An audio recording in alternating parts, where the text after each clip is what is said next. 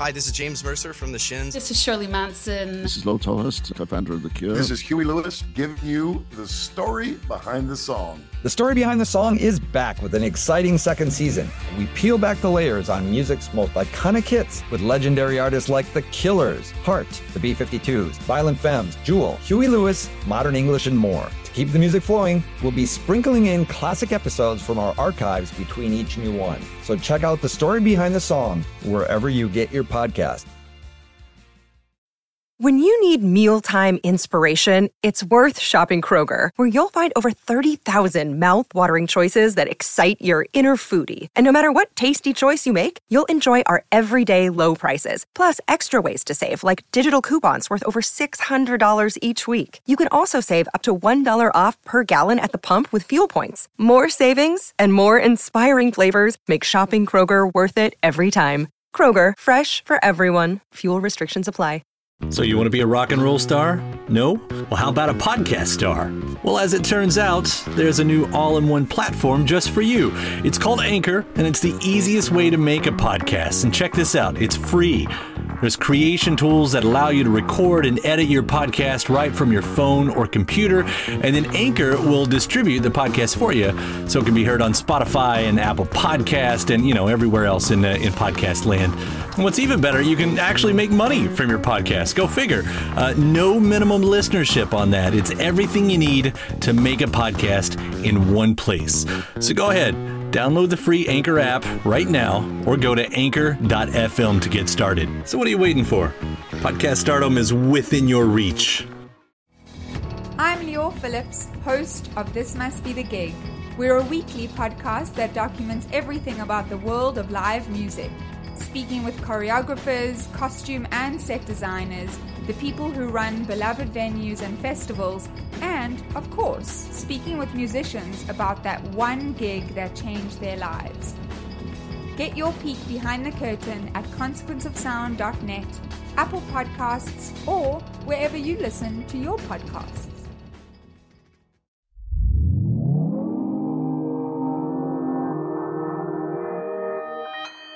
Consequence Podcast Network.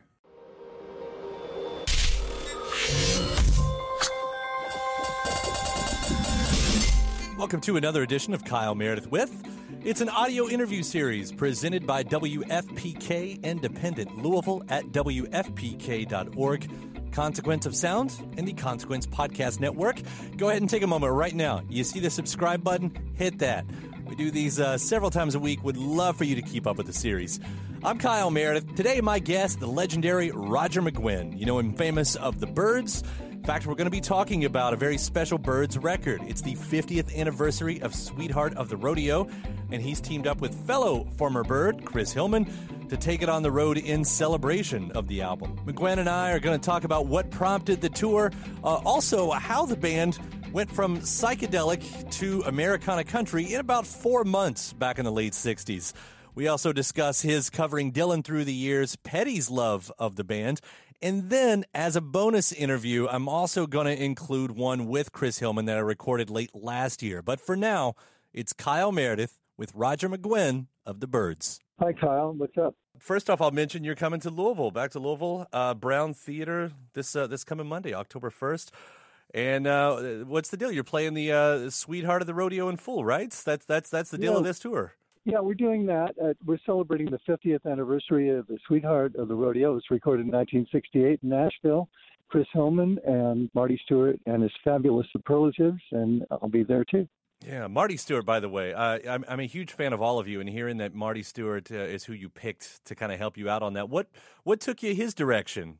Well, I met Marty back in the year 2000. It was a movie shoot for Dolly Parton. She was in a movie.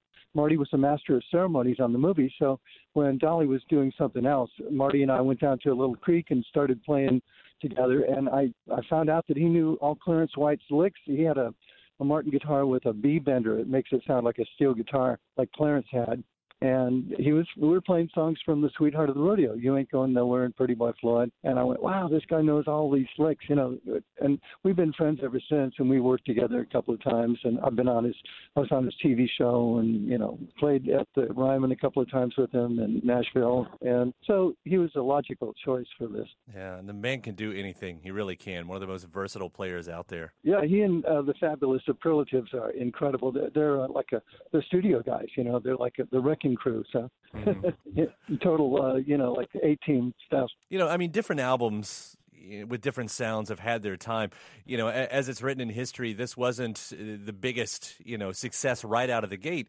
When did you start to notice that the album was finally finding its crowd and becoming sort of what it is now? Yeah, I think it was a bit ahead of its time. It took a while to catch on. So we were watching the Rolling Stone 500 Best Albums of All Time chart, and over the years, there are about 3 or 4 Byrds albums in that group, and for some reason, Sweetheart of the Rodeo rose to the top of that. So I think it got up into the 117 at one point. So that was the reason we decided to celebrate that album as opposed to any of the other Byrds albums. I think it was groundbreaking. It was something so different. People didn't get it at first, and then it was inspirational to a number of people that, you know, they went that direction after hearing it. You know what blows my mind really about this is it's only 4 months separate the end of the recording for the Notorious Byrd Brothers and the beginning of Sweetheart. But it's an absolute sea change. I mean, just taking a listen to something like Artificial Energy and Space Odyssey and then anything else that happens on Sweetheart of the Rodeo. I mean, usually bands take years to kind of make that shift. It seemed like it took you all days. How did that happen? Well, we just took a hard turn, and we fell in love with the music. That's what happened. We'd always dabbled in it, and that in the show we're going to show you how we played country stuff before we went to Nashville and recorded the Sweetheart album. But we did Porter Wagner's Satisfied Mind on the second album on Turn, Turn, Turn, and Chris Homan wrote Time Between and Old John Robertson, and I wrote Mr. Spaceman. And so, you know, we were into country music before Graham came along, but Graham was a spark plug. Graham Parsons was so in love with country music, it was infectious, and we decided to go to Nashville after meeting him. And maybe it was the right time for you guys, too, because I know the band was sort of in flux with members in, members out. Did that leave the opportunity to sort of, you know, recalibrate everything on a dime like that? Yes, it did. Chris and I were the only surviving Byrds, and we needed somebody to fill in on the rhythm section. So we got Graham. I asked him if he could play some McCoy Tyner style piano, and he sat down and played some Floyd Kramer style piano, and it sounded really good. And we thought, wow, you know, this guy's got talent. We can work with him. I didn't know he was going to turn into George Jones in a sequin suit, but that's not a bad thing. There's been some talk on some of the songs on the record, too, like The Christian Life, how it was sort of deemed uncool for rockers to be singing about that.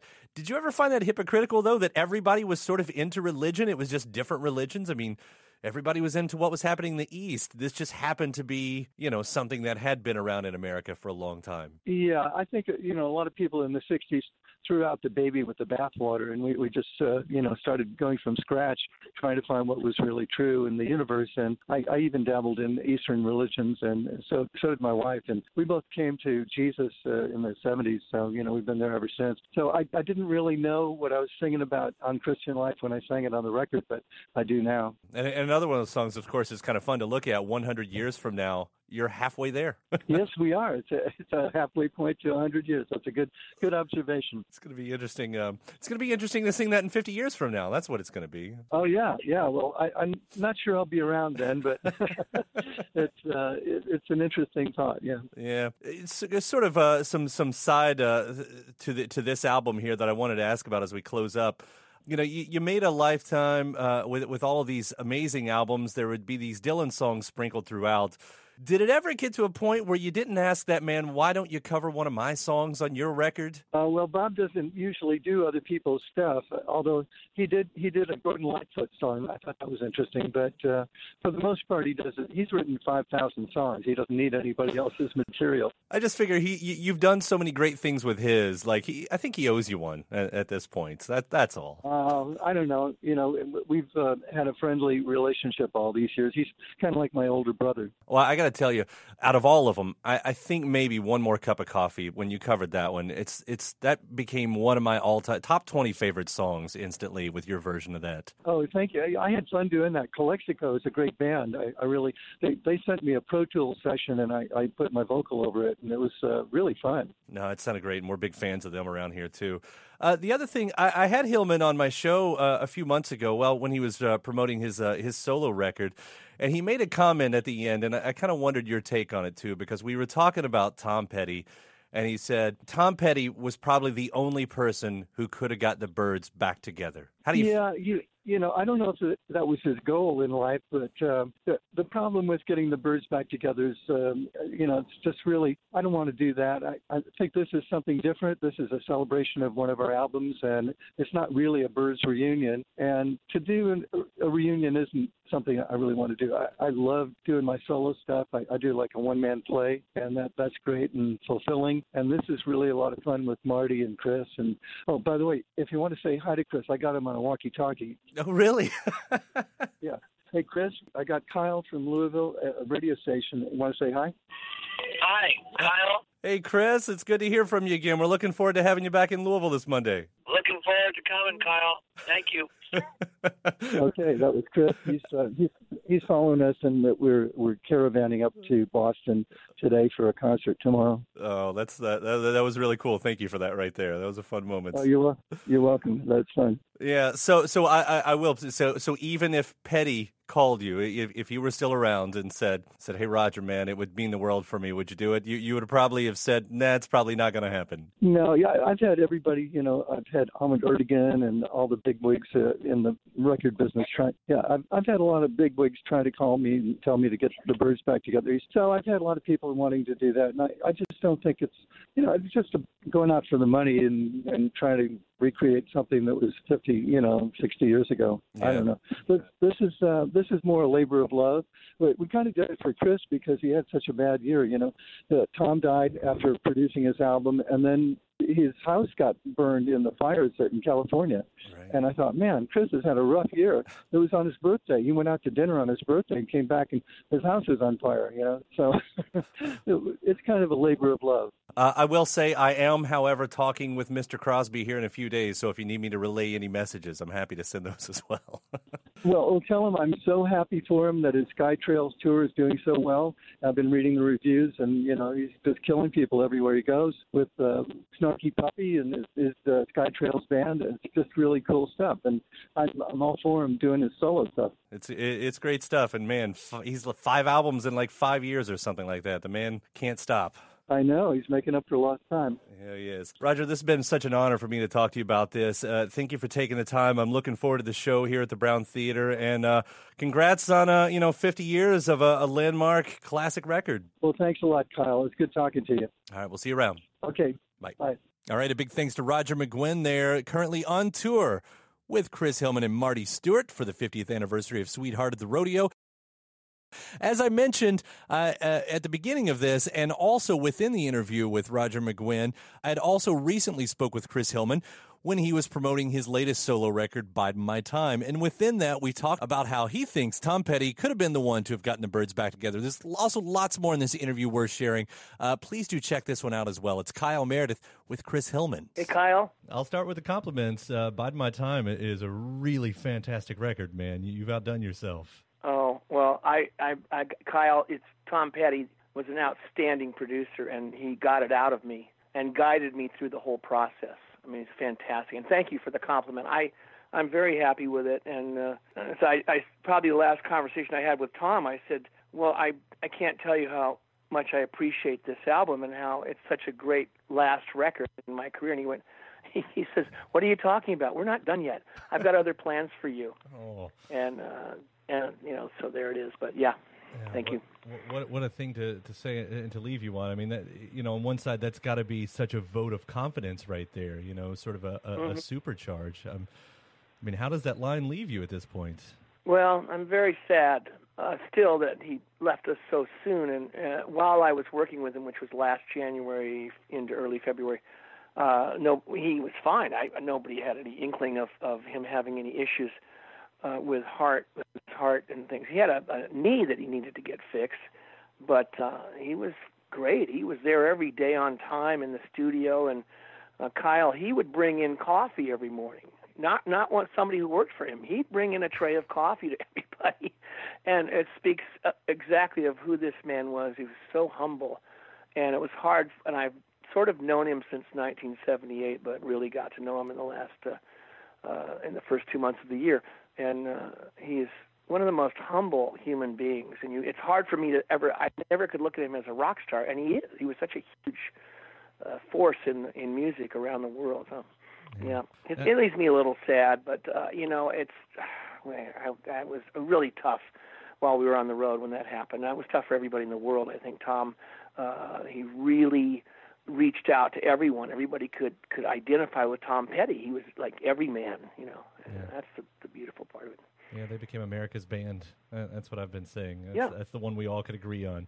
Whatever was going on politically, we had the Heartbreakers. That's right. And he was the guy. He was the last rock star. And I hate to say it like that, but he was, and he was just such a great musician. But we know that. Yeah, he was. He was America's band. It's perfect. Well, with every bit of the respect to Tom, and I know we'll be talking about him off and on through this because you sort of have to. I don't want that to detract from this great record. Because, but with that, I guess, I mean, he does play the beginning of it, right? Because I think I'd read that you had sort of just kind of gave up on becoming a recording artist, like you weren't going to do any more records. Is that how the story goes? Yeah, I felt that I didn't really have any intention of recording again. I said, well, I had a great time. 5 decades. I had a great career, and I did everything I ever wanted to do, and then some.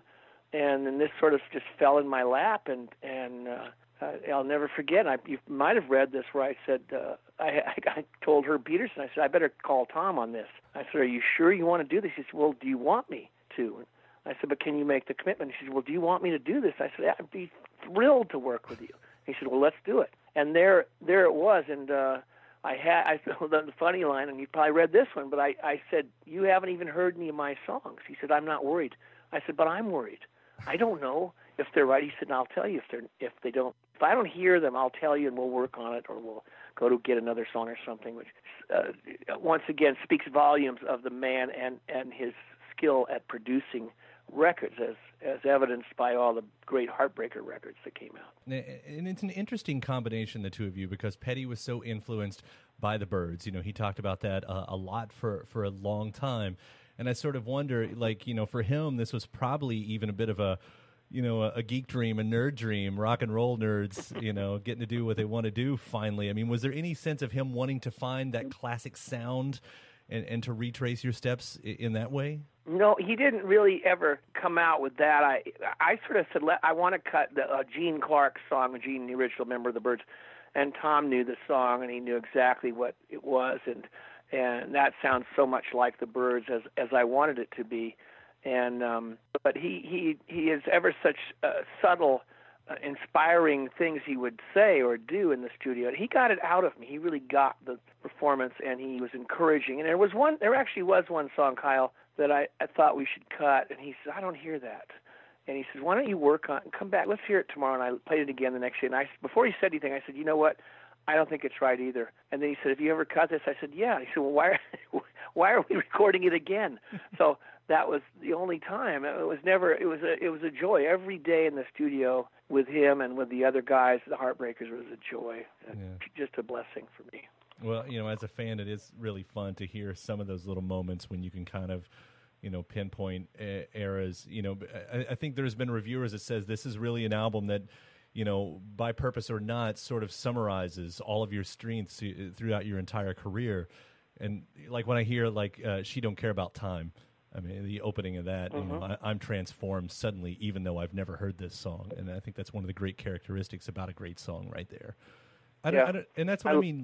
Those songs right there, was there ever that sense when you started those, or okay, this is going to be sort of, Burritos, this is going to be sort of Byrds, or does that just come out of you naturally like that? Mm-mm. I just followed my instincts on it. I finally, at the end of the record, Kyle, I said, this is almost like a concept, like you just said. I mean, there's some bluegrass type things that I did way back when I started playing in 1963, 64, and then there's Bird stuff, and the Flying Burrito Brothers. Yeah, there is one song. "Biding My Time" actually reminds me of the Burrito Brothers in a certain way, but it did take on that air of 50-year history of my music and all that, and we just and as you may know, Walk Right Back was an accident that wasn't even planned to be on the record. The Everly Brothers sung, and Tom just heard us singing it in the studio, and he stopped everything and we recorded it right there. He said, "We got to put this on the album." He was absolutely right. It fit perfect.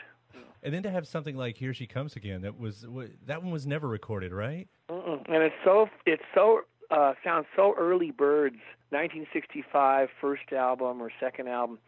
And Roger McGuinn and I wrote that in 1979, and we played it once or twice live in McGuinn, Clark, and Hillman when we were going out with Gene Clark, and never cut it. And all I had to go on was a live performance that someone taped.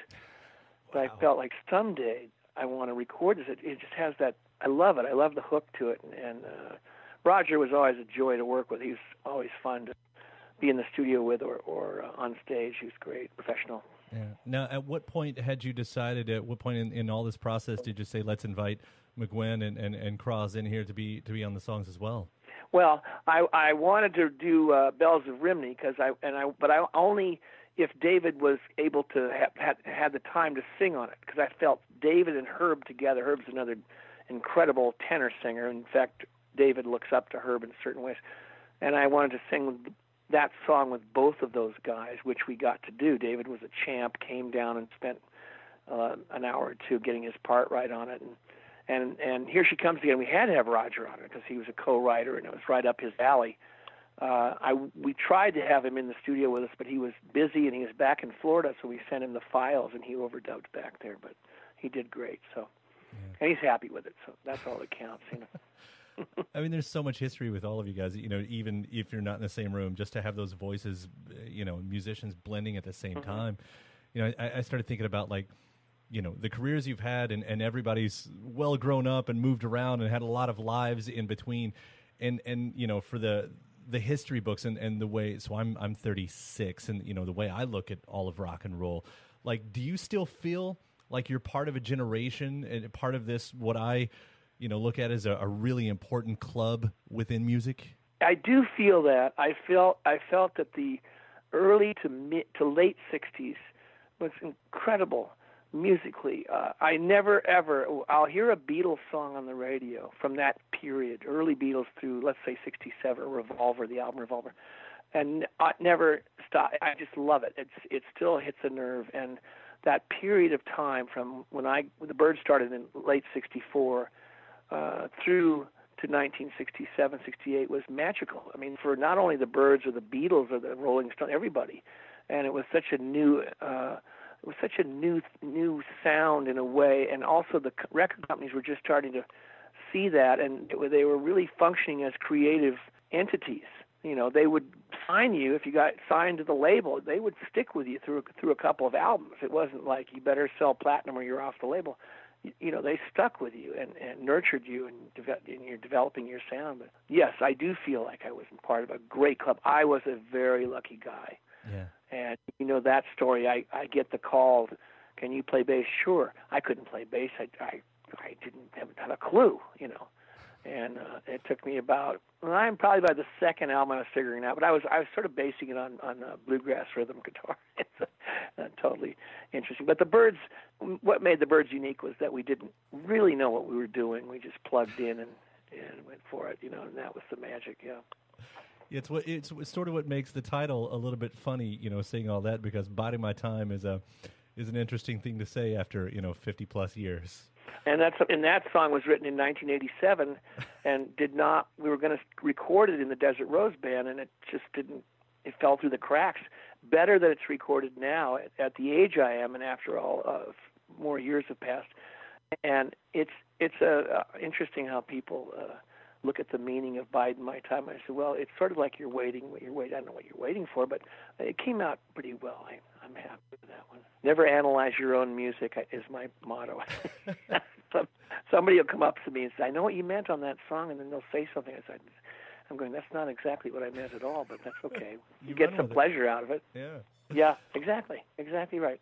I know we can't get out of here, of course, without talking about you also covering Wildflowers, one of Petty's greatest songs that kind of closes out the whole record. And, you know, I'm sure that takes on a completely different meaning for you now as it does for a lot of us. But I kind of wondered, like, while you were doing it, is there any sense of, like, just don't screw this up because you're recording the song in front of the dude that wrote it? No, I didn't ever feel that, and I wasn't even aware of that song. And it wasn't until Tom invited Herb and I to sing on the Music Cares banquet that he was being honored for. We were one of many acts that he asked to perform, and Herb brought Wildflowers. He said, I think this is the song we can do, really fits us, what we do. And I'd never heard it before. And then I said, we start working it up. I said, this is a great song. We need to record this. And I asked Tom's permission. I said, do you mind if we record Wildflowers? He said, no, I'd be honored. So I didn't really think about it. We just went out and sang it, you know. But as far as now, after we've lost the poor Tom, I mean, it takes on a different meaning, especially the last verse, you know. Mm-hmm. You belong free of all trouble, and you belong in that home by and all this. And it's sort of semi-autobiographical, I think, his song. Well, it's a beautiful song, absolutely beautiful. And once again, Kyle, it just went on at the end of the record. We're putting the sequence together, and we said, let's close it with Wildflowers, and let's do this. And unbeknownst to any of us, what would transpire in the next 9-10 months, you know. Yeah. So it just was one of those perfect moments where everything fit together. And when I doubt if I could ever replicate anything on that level again, you know. He was a joy. And I will say this without getting in trouble with David Crosby or Roger McGuinn. If anybody could have put the Byrds back together for one album, it would have been Tom Petty, because he knew all of us really well. Yeah. That remains to be seen. So. Well, if it ever needs to happen, at least you know that you've got Tom Petty in your corner. I got and the Heartbreakers too. So that's right. But anyway, and you've written a book, is that right? Well, I have. I've got a manuscript. I obviously have to rewrite the epilogue, the end of the book. I have to rewrite that, which I'm going to tackle in January after the holidays and start really go through it again and redo the end of it, and then I'll shop it. And there's one fellow that's interested in representing the book, and we'll see what happens, you know. But I'll spend some time finishing that up, yeah. And most of that, Kyle, is about me growing up in a small town in California in 1950s, and then being swept into music, and really starting with folk music and bluegrass, and then, like everybody else my age, the Beatles are on Ed Sullivan in February of '64, and it just, boy, that touched a nerve with everybody. So I remembered all the stories, and they're all nice. I don't put down anything that denigrates anybody I work with. I mean, I have only the good memories of people I worked with, and I had some interesting friends. Still do. The ones that are still with us, I have still close relationships with. Well, Chris, I can say that, you know, thank God to Tom Petty for having you do this record, and now that he's gone, you know, if it takes someone else to pull you to do it again, I really hope it does happen, because I really enjoy this. But I'll say, if you just decide never to record again, for whatever reason, this is an amazing close to that chapter, either way. So. You're very kind. I appreciate that, Kyle. Yeah. I really appreciate that. Thank you so much. No problem, Chris. Yeah, and thank you for all your support and everything you guys do at WSPK. All right, Chris. So thanks so very much. I appreciate you talking to me. Yeah, have a great Thanksgiving, my favorite holiday, the greatest. All right, you too. And have a great Thanksgiving, a good Christmas and New Year. And hopefully I'll see you down in Louisville at some point. All right, come on down. Take care. All right, buddy. All right, buddy. All right, thank you very much. Big thanks to Chris Hillman there. The solo record that came out in 2017 called Biding My Time. And again, thanks to Roger McGuinn as well for talking about Sweethearts of the Rodeo, the 50th anniversary tour of that one. Don't forget to hit that subscribe button if you haven't already. Whether you're listening on YouTube or you're checking out the podcast version on iTunes or Podchaser, wherever you're getting it from, hit that subscribe button. Give us a rating. Leave a review. After that, you can head over to WFPK.org. That's where I do a show every Monday through Thursday from noon to 3 Eastern, where you can also find some bonus episodes of this series. I'm Kyle Meredith. I'll see you next time.